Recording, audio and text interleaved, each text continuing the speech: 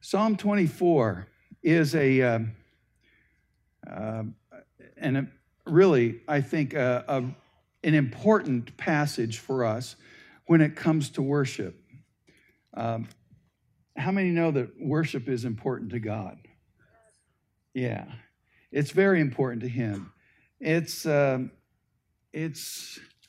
one of those things that He promises to respond to, and as we worship the Lord, there are certain requirements, if you will, that the Lord puts out in front of us that says, hey, look, if you're going to approach me, this is what you need to expect.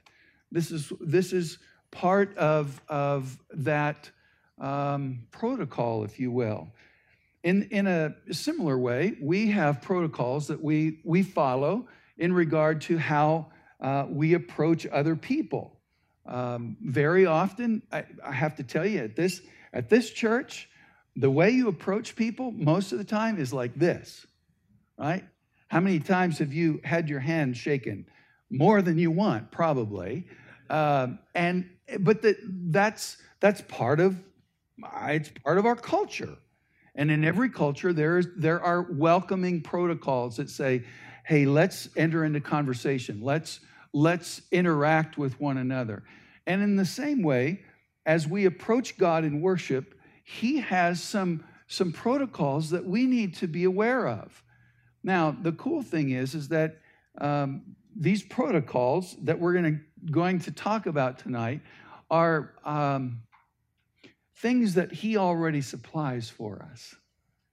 It's kind of cool that He requires this, but it's not. We'll find out that it's not based upon our own ability, but based upon His provision for us, that we have this free access to the Lord of all. And so tonight we're going to dig in a little bit that way. Psalm 24.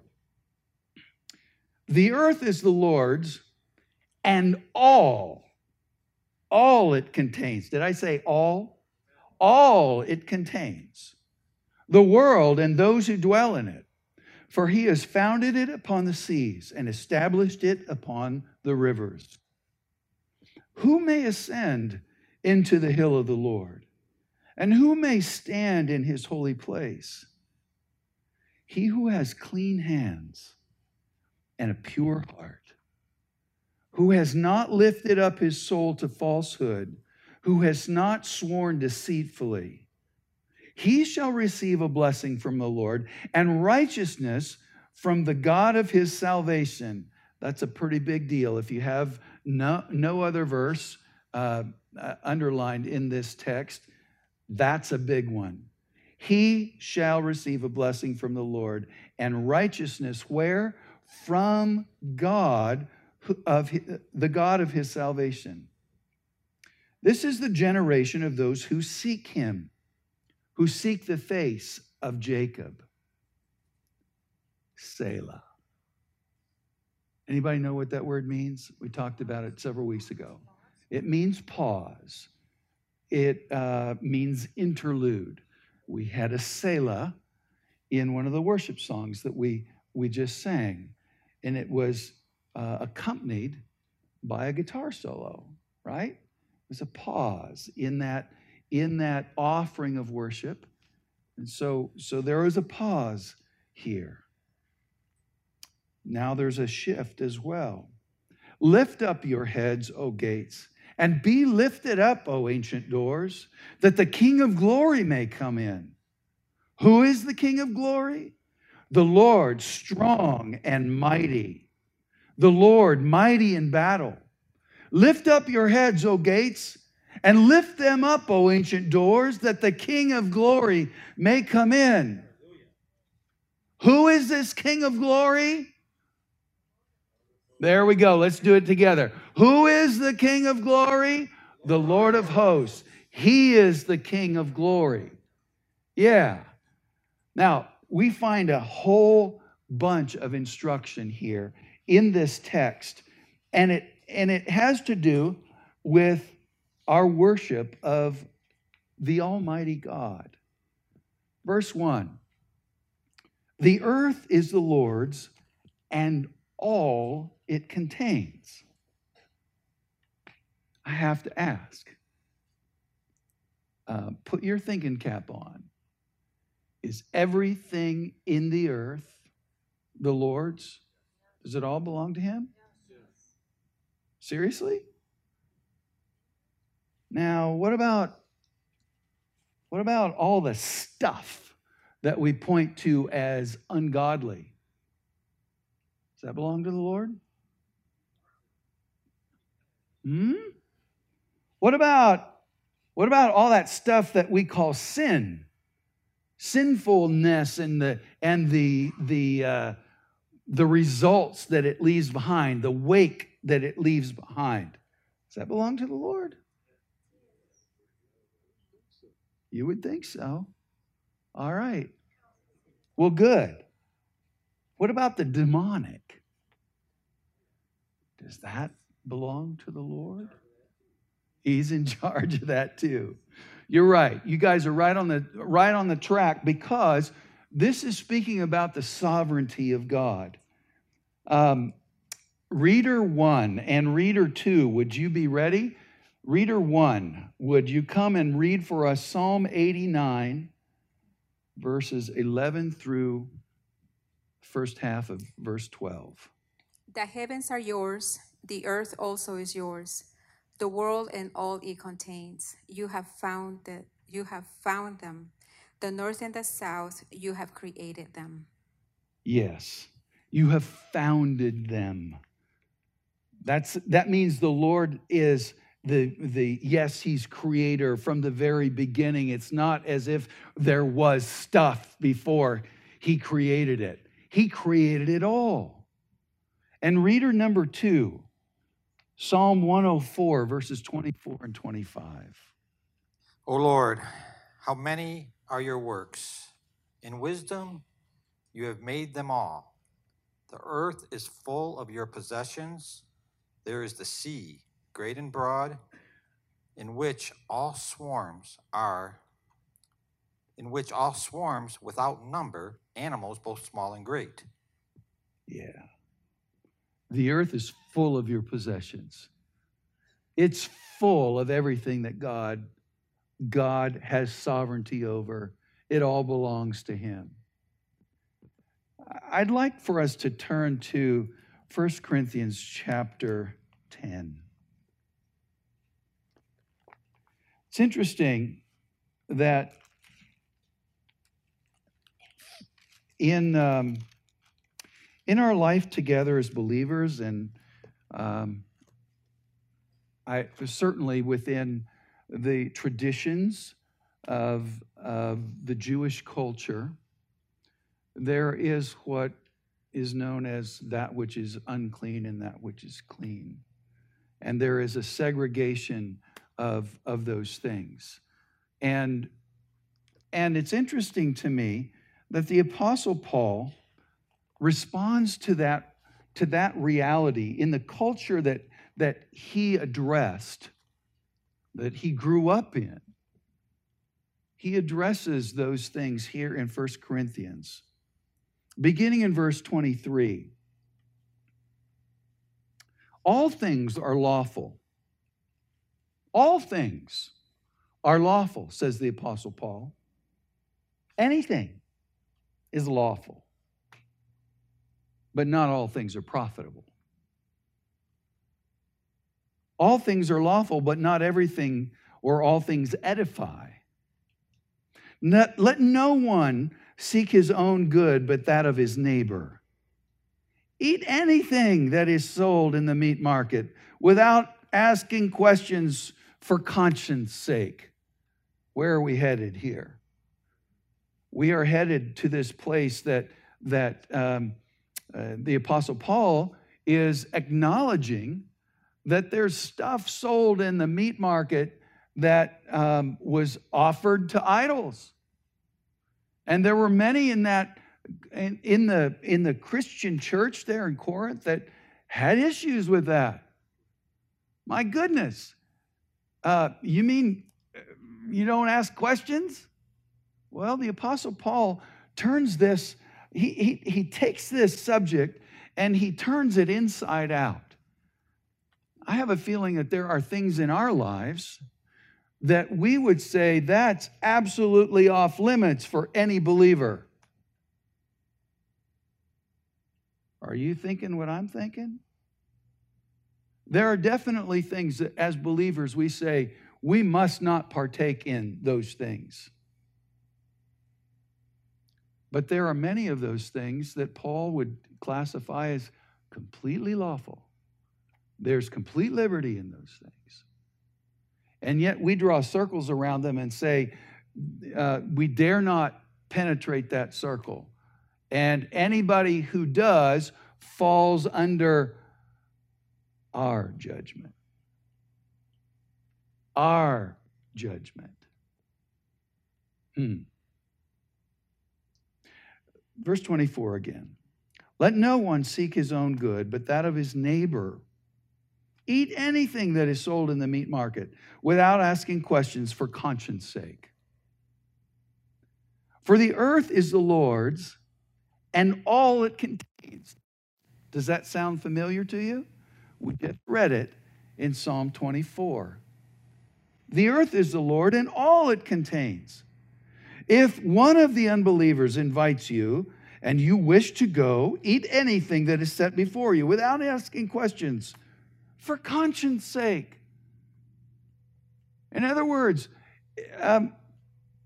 you don't have to know every single detail, especially if it's going to stir up your conscience and make you worry about it. Because Paul's pretty clear, this isn't a big deal unless it's a big deal to somebody else. But if anyone should say to you, this meat was sacrificed to idols, do not eat it for the sake of the one who informed you, for conscience sake. I mean, not your own conscience, but the other man's.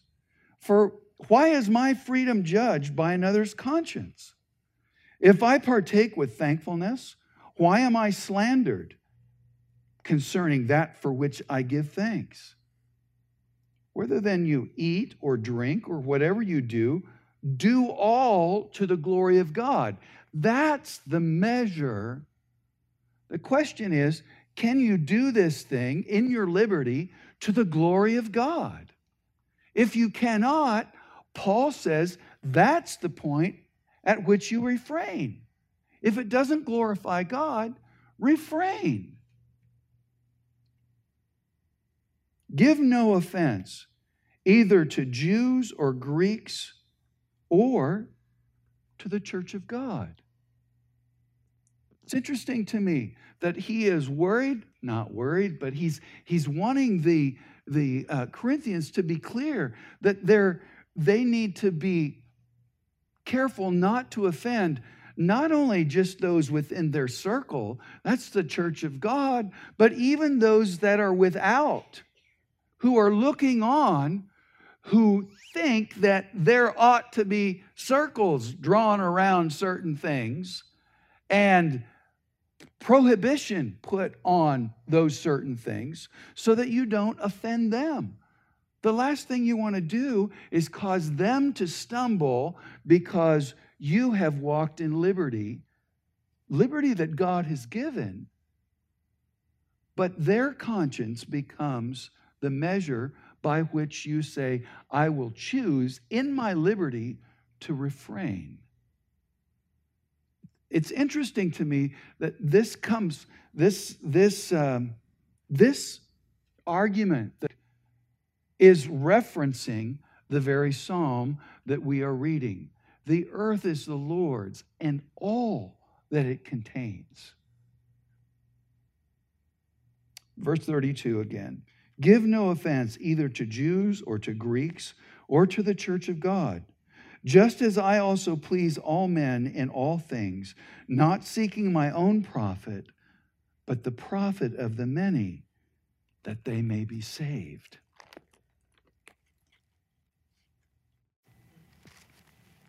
So let's go back to Psalm 24. The earth is the Lord's and all that it contains, the world and those who dwell in it. Those who dwell in it. What about the juxtaposition between the world and the church that we see in the New Testament? What about the enemies of God and the unrighteous? Is he sovereign even over them? Is he truly the one that they belong to as well? Well, if God is creator, I think we can say very safely he is also sustainer. And if God is sustainer, I think we can say as well he is also redeemer. He is the one who makes anything that is unclean, clean. Anything that is unholy, holy, simply by his touch on it. Job, in chapter 38, is confronted by God.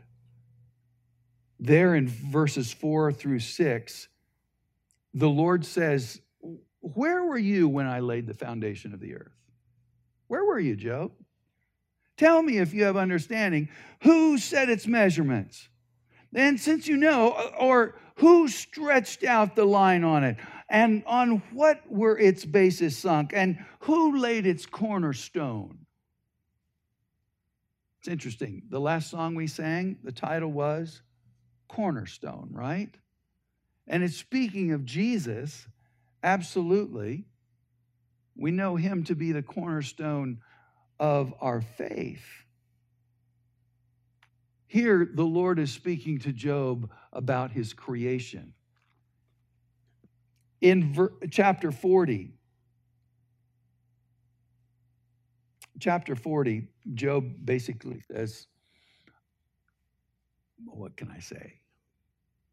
There's nothing to say. And then the Lord said to Job, "Will the fault finder contend with the Almighty? Let him who reproves God answer it." And then Job answered the Lord said, "Behold, I am insignificant. What can I reply to you? I lay my hand on my mouth. Once I have spoken, I will not answer, even twice, and I will add nothing more." I think it's instructive for us as believers that when we start building fences and say, this is what a Christian looks like. And by the way, looks an awful lot like me.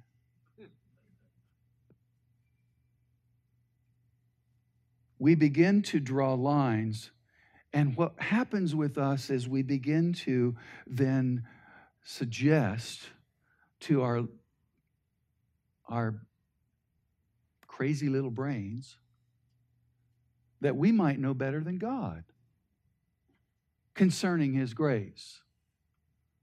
Could grace happen here, even in that desperate wickedness?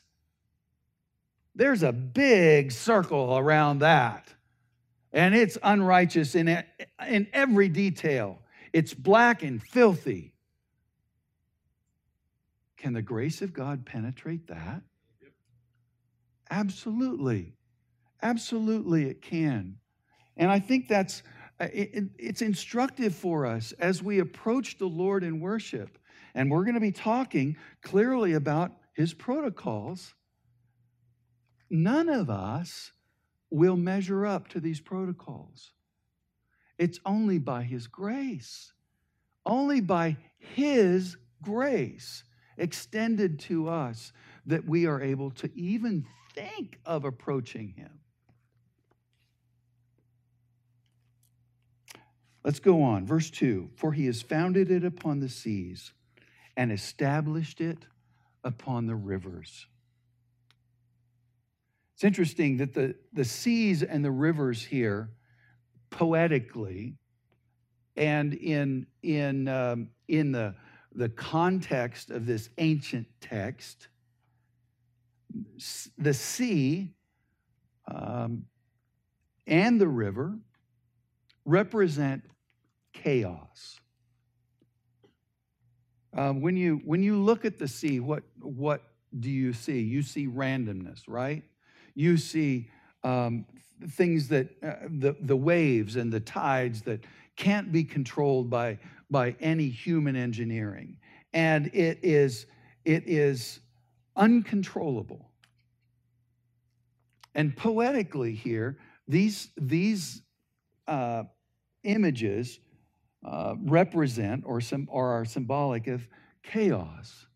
And what the writer is saying is that God controls chaos. In fact, that's precisely what the scripture says happened in creation. He brought things into order. And that's the beauty of his creative power. And the question that races through my mind is there disorder in my life? Is there chaos anywhere that I'm confronting? I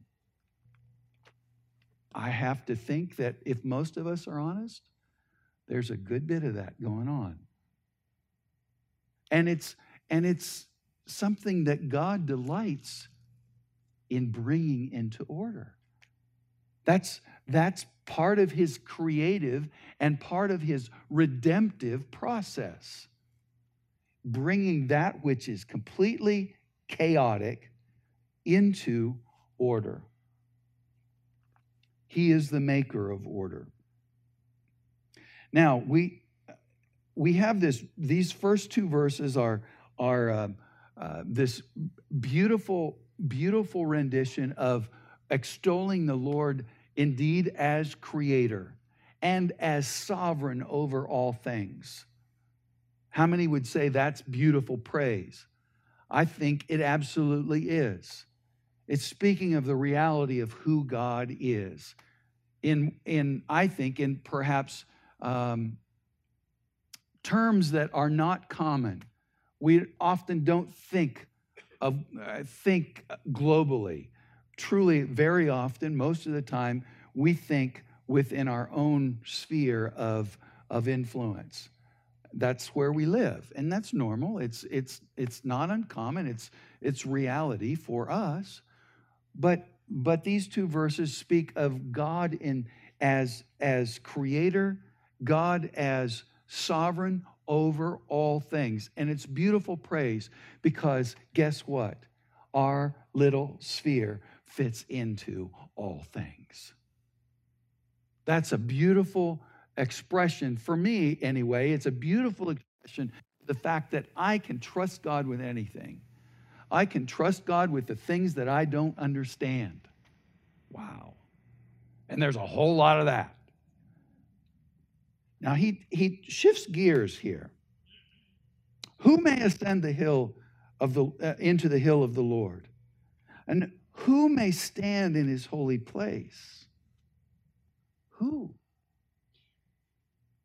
He who has clean hands and a pure heart, who has not lifted up his soul to falsehood and has not sworn deceitfully. Now, what is the hill of the Lord? That's kind of a weird statement, isn't it? What is the hill of the Lord? Is it one of those mountains like what we have right over here, the white tanks over here, I guess? What's the hill of the Lord? And what is his holy place? What in the world is that? Reader number 4, would you come and read for us the hill of the Lord, his holy place. Great is the Lord, and greatly to be praised in the city of our God, his holy mountain. Beautiful in elevation, the joy of the whole earth is Mount Zion in the far north, the city of the great King. Yeah. Yeah. Now, did that explain what the hill of the Lord is?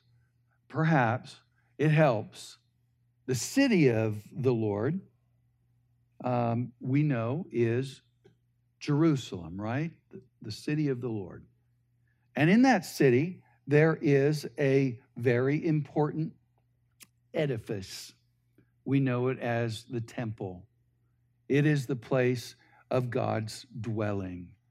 And we know that in that temple, there is a holy place where there's an outer court. There's a holy place where the priests do their priestly activities. And then there is the Holy of Holies.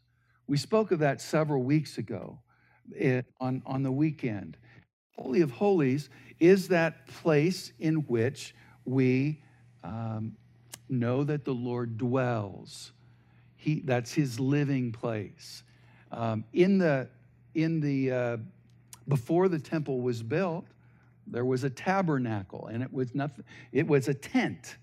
It was a tent prescribed by the Lord, built to exacting specifications.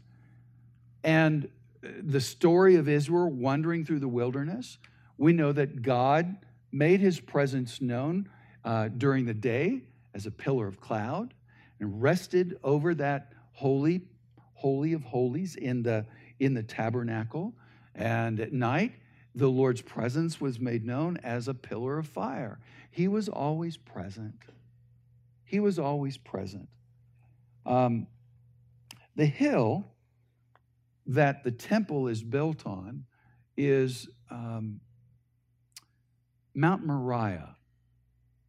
Anybody know what Mount Moriah is? Ever heard of Mount Moriah? Mount Moriah is the place where Abraham was led to go with his son Isaac to give an offering to the Lord. And what happened there was certainly not what Abraham expected. The Lord instructed Abraham to offer his son. He offered his son as a sacrifice to God in obedience. The glorious ending of that story, however, is that God provided a ram in the bush, a lamb, if you will. And it is there that we get the imagery that God's salvation is provided through the Lamb of God. That became a picture of God's perfect provision in Jesus. It's not the sacrifice of a son. No, it's the sacrifice of the Son of God, the Lamb of God, that provides salvation for all, who takes away the sin of the world. And that is the place where the temple is built, that very place. It's interesting to me that God, long before David had plans in his head for the temple, and Solomon began the building, God picked out the place. And something really amazing happened there already that foreshadowed the salvation of God for his people. Not just his people in Israel, but the people of all humanity. Now, who may ascend the hill of the Lord and stand in his holy place? In this holy place on this mountain. He who has clean hands and a pure heart, who has not lifted up his soul to falsehood and has not sworn deceitfully. Turn with me back to Psalm 15. Psalm 15. We see a mirror here of Psalm 24, but perhaps with greater detail.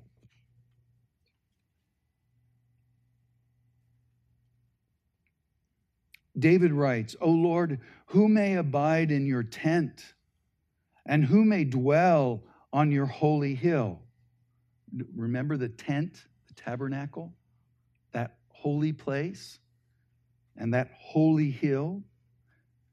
Verse 2, he who walks with integrity and works righteousness and speaks truth in his heart. He does not slander with his tongue, nor does evil to his neighbor, nor takes up a reproach against his friend, in whose eyes a reprobate is despised, but who honors those who fear the Lord.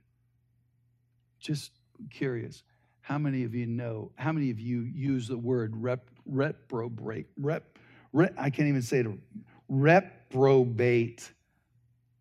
Do you use that in the vernacular? Do you use that every day? No. What in the world does that mean? One who is despised. One who is absolutely despised. Unprincipled. A depraved person. Wicked in every way. And some would even say rejected by God. That's what that word means, according to Webster. In whose eyes a reprobate is despised, but who honors those who fear the Lord. He swears to his own hurt and does not change. Wait a minute, what does that mean? He swears to his own hurt and does not change. Well, it means that he's not conveniently inconsistent. How many of you know there's plenty of pictures in our culture of those who conveniently choose to be inconsistent in what they say they believe, how they act, what they hold as truth even? Yeah. And it does not change. He does not deal with or does not entertain doing anything differently. He's consistent in how he walks and how what he believes and how he walks that out. He does not put out his own money at interest, nor does he take a bribe against the innocent. He who does these things will never be shaken. That's a parallel passage to Psalm 24. So, who in the world can approach God? Does anybody fit this bill? Again, if we're honest, I think we have to walk away and say, it's not me. It's not me. Reader 3, you thought I forgot you because we went to Reader 4, but Reader 3, would you read for us Psalm 51? Many of you know this psalm very well. Be gracious to me, O God, according to your loving kindness. According to the greatness of your compassion, blot out my transgressions. Wash me thoroughly from my iniquity and cleanse me from my sin. For I know my transgressions, and my sin is ever before me. Against you, you only, I have sinned and done what is evil in your sight. Mm-hmm. Wash me thoroughly from my iniquity. He who has clean hands is one who can approach the Lord. Reader number 5, come and share with us again from this psalm David's prayer regarding a pure heart.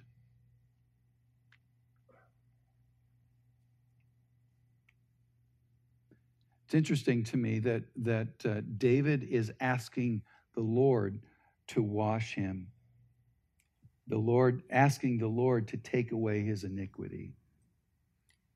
Create in me a clean heart, O God, and renew a steadfast spirit within me. Do not cast me away from thy presence, and do not take thy Holy Spirit from me. Restore to me the joy of thy salvation, and sustain me with a willing spirit. Yeah.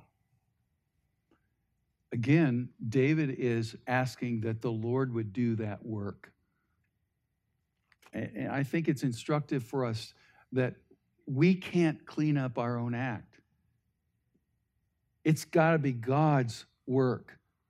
It's got to be God's provision, because we can't do it ourselves. Reader number 6, would you come and prepare to read for us as we go on to read, who has not lifted up his soul to falsehood and has not sworn deceitfully. Now behold, he has a son who has observed all his father's sins which he committed, and observing does not do likewise. He does not eat at the mountain shrines, or lift up his eyes to the idols of the house of Israel, or defile his neighbor's wife. That's the prophet Ezekiel speaking about the righteous person. And notice that this idea here of not lifting up his soul to falsehood here in chapter 24 of Psalms has to do with the idea of lifting up your soul, or giving your affections to that which is false. That speaks of worshiping idols, worshiping that which is anything but God. It could be any number of things in our lives. It could be another person that we we make all our decisions based on a person, or we make all our decisions based upon whether it's going to how it's going to impact my bank account, or we make our decisions based upon what we perceive to be worthy of honor. That's really what worship is all about, right? It's about what is the center of our decision making? What is the center of our living and our pursuit? The Lord says He is the one and only who is worthy of that kind of attention. He is the one and only who is worthy of that kind of honor, that kind of love.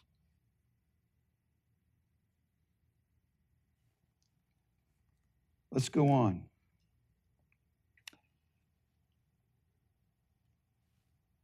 Who is not committed to deception. One who has not lifted up his soul to falsehood and has not sworn deceitfully.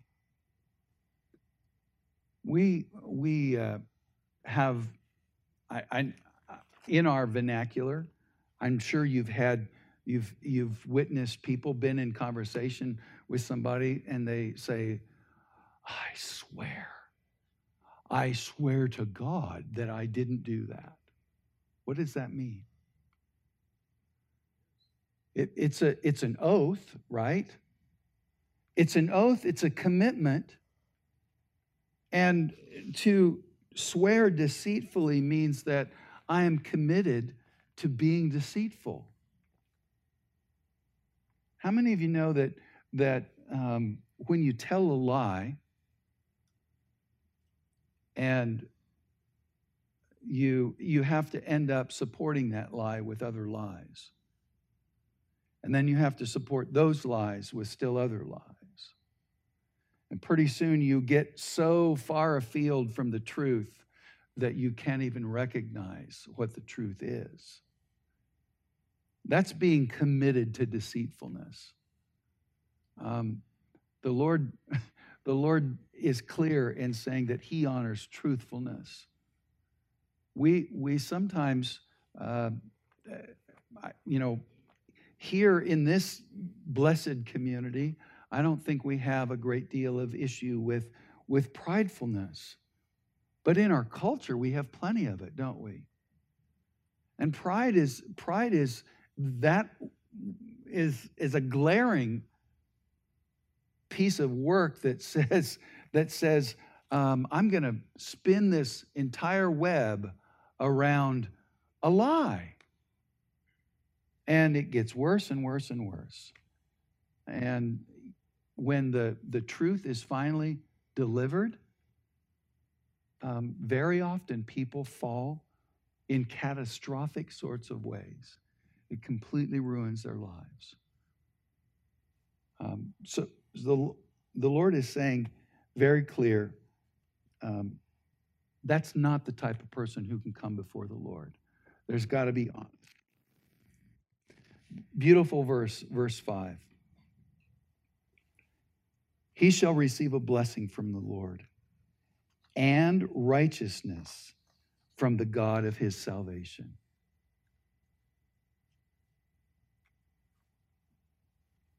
Reader number 7, would you come? And also reader number 8. He shall receive a blessing from the Lord and righteousness from God, from the God of his salvation. Oh, continue your loving kindness to those who know you, and your righteousness to the upright in heart. Let not the foot of pride come upon me, and let not the hand of the wicked drive me away. How blessed is he whose transgression is forgiven, whose sin is covered. How blessed is the man to whom the Lord does not impute iniquity, and in whose spirit there is no deceit. Yeah. It's speaking of truthfulness, and it's speaking of the fact that God's righteousness is given to us. In Psalm 36, the writer says, "Oh, continue your loving kindness to those who know you, and your righteousness to the upright in heart."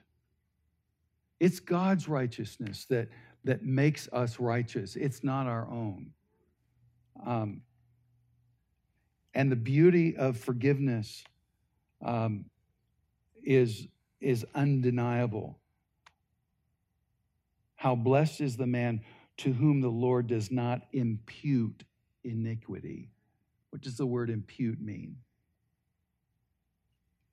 It means to give and to bestow upon. Instead of imputing iniquity, what does the Lord do for us? Instead of imputing iniquity, he imputes righteousness to us. That's his great gift to us. Would you turn with me to Romans chapter 4? Keep your finger there because we are coming back. But Romans chapter 4.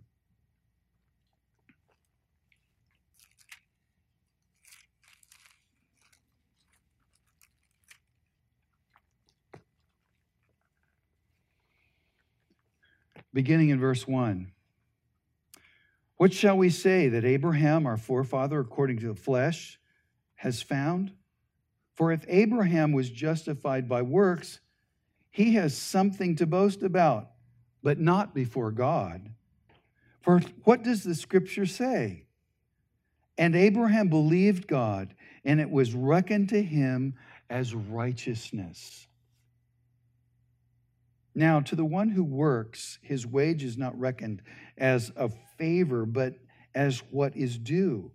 But the one who does not work, but believes in him who justifies the ungodly, his faith is recognized or reckoned as righteousness. Just as David also speaks of the blessing upon the man to whom God reckons righteousness apart from works. Blessed are those whose lawless deeds have been forgiven and whose sin has been covered. Blessed is the man whose sin the Lord will not take into account. That beautiful, beautiful passage is completed in chapter 5, verses 1 and 2. Therefore, having been justified by faith, we have peace with God through our Lord Jesus Christ, through whom also we have obtained our introduction by faith into this grace in which we stand. We exult in hope of the glory of God. It is by faith we are justified. And it is by his grace in his grace that we stand. And that's really the only way that we can approach the Lord. So who may ascend? Who may ascend the hill of the Lord? Who can stand in this holy place? Those who do not stand in their own righteousness, but in the righteousness of Christ. And verse 5 again, beautifully in Psalm 24, it's he who shall receive a blessing from the Lord and righteousness from the God of his salvation. And there's no better place to be. Reader number 9, Psalm 27, verse 4.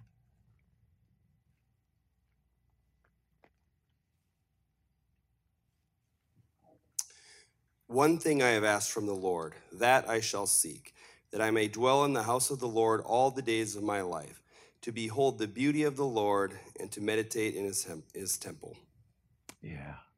To behold the beauty of the Lord and to meditate in his temple, that I may dwell in the house of the Lord forever.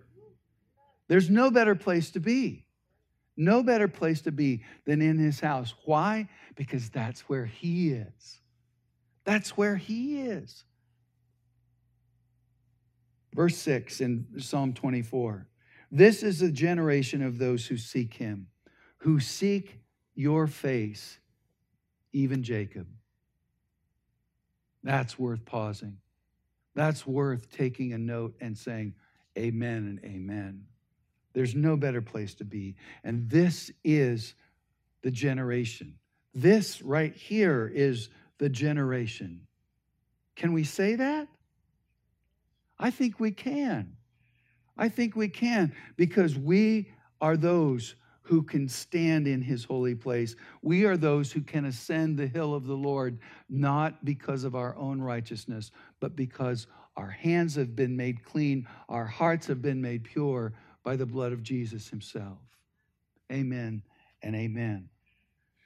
Going on, lift up your heads, O gates, and be lifted up, O ancient doors, that the King of glory may come in. Who is this King of glory? The Lord strong and mighty, the Lord mighty in battle. The picture here is of the return of that very important piece of furniture that belongs in the Holy of Holies, that goes out with the warriors into battle in the name of the Lord and returns in victory. What is that? The Ark of the Covenant. Yeah. And so what are these ancient doors? What are these gates? These are the doors, the gates of the temple itself. And it's saying very clearly, this is the welcoming home of God's presence here in this place. I love this because it's antiphonal. It's got an antiphonal feel to it, doesn't it? Who is the King of glory? Oh, come on. Who is the King of glory? The Lord, strong and mighty. The Lord, strong and mighty in battle. Right? Let's do it again. Who is this King of glory? Yes. Lift up your heads, O gates, and lift them up, O ancient doors, that the King of glory may come in. Who is this King of glory? Yeah, okay. Verse 10. Let's do that again. Verse 10. Some of us are back on verse 8. That's okay. Let's do verse 10. Who is this King of glory? Yes. Yes. I feel like we need to do that one more time. Let's see if we can match enthusiasm all across the room, okay? Let's do it. Who? Let's go to verse 8. Who is the King of glory?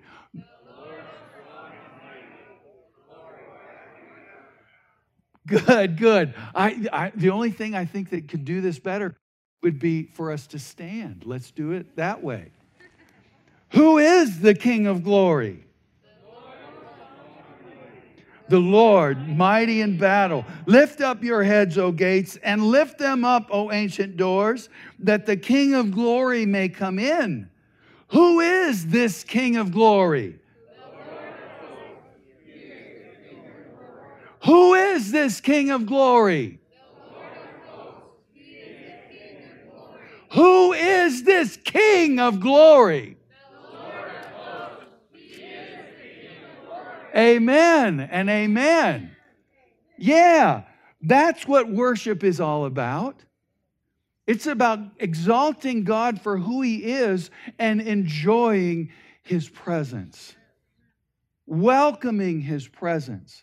And we do not do so based upon our own righteousness. We do not do so based upon our own cleanliness.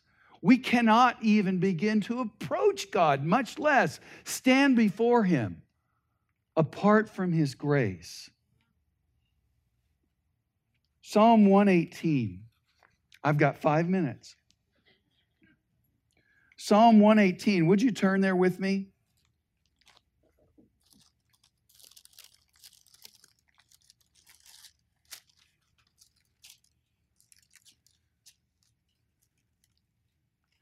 Psalm 118, beginning in verse 19.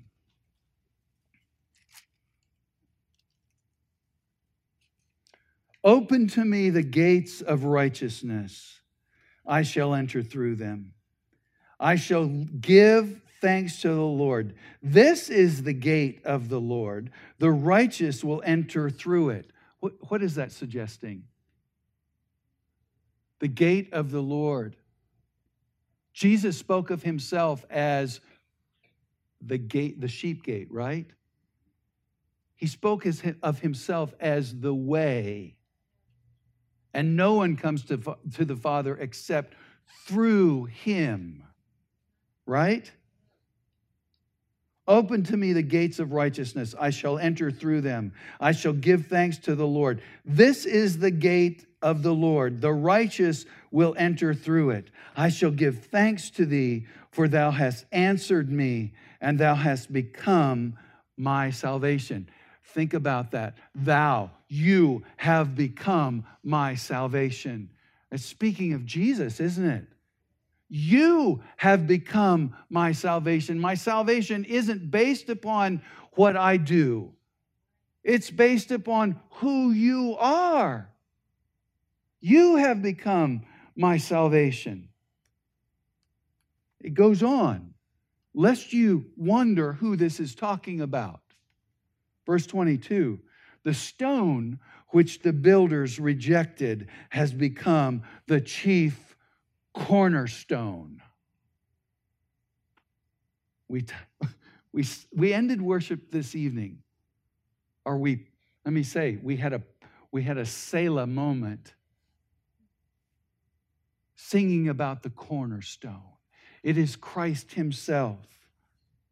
This is the Lord's doing. It is marvelous in our eyes. This is the day which the Lord has made. Let us rejoice and be glad in it.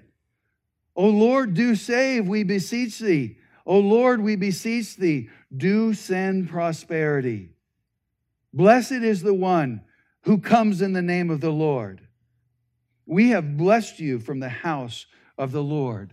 Do you recognize that last verse? Blessed is he who comes in the name of the Lord. Does it sound familiar to you? It should. That's the resounding words that came from the hearts and the mouths of those who welcomed Jesus into Jerusalem on what we know as Palm Sunday. Blessed is he who comes in the name of the Lord.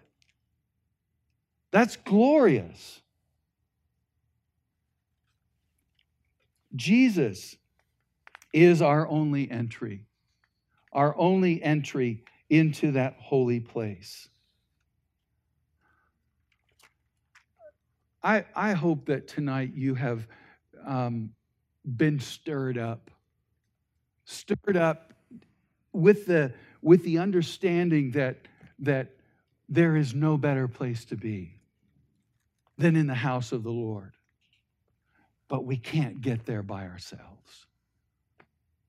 We come at the invitation of the Lord Almighty, and it is His righteousness that paves the way for us. Thanks be to God for that reality. Amen and amen. Let's pray together. Lord, we thank you so much, so very much, that you don't hold us at arm's length. And the answer to these questions, who may ascend the hill of the Lord? Who may stand in his holy place? The answer to that question is those of us who stand in your righteousness, not our own. Let's do that right now. Would you all stand? Even as we stand, Lord, we say we thank you. We thank you that you welcome us into your house based upon your great gift to us.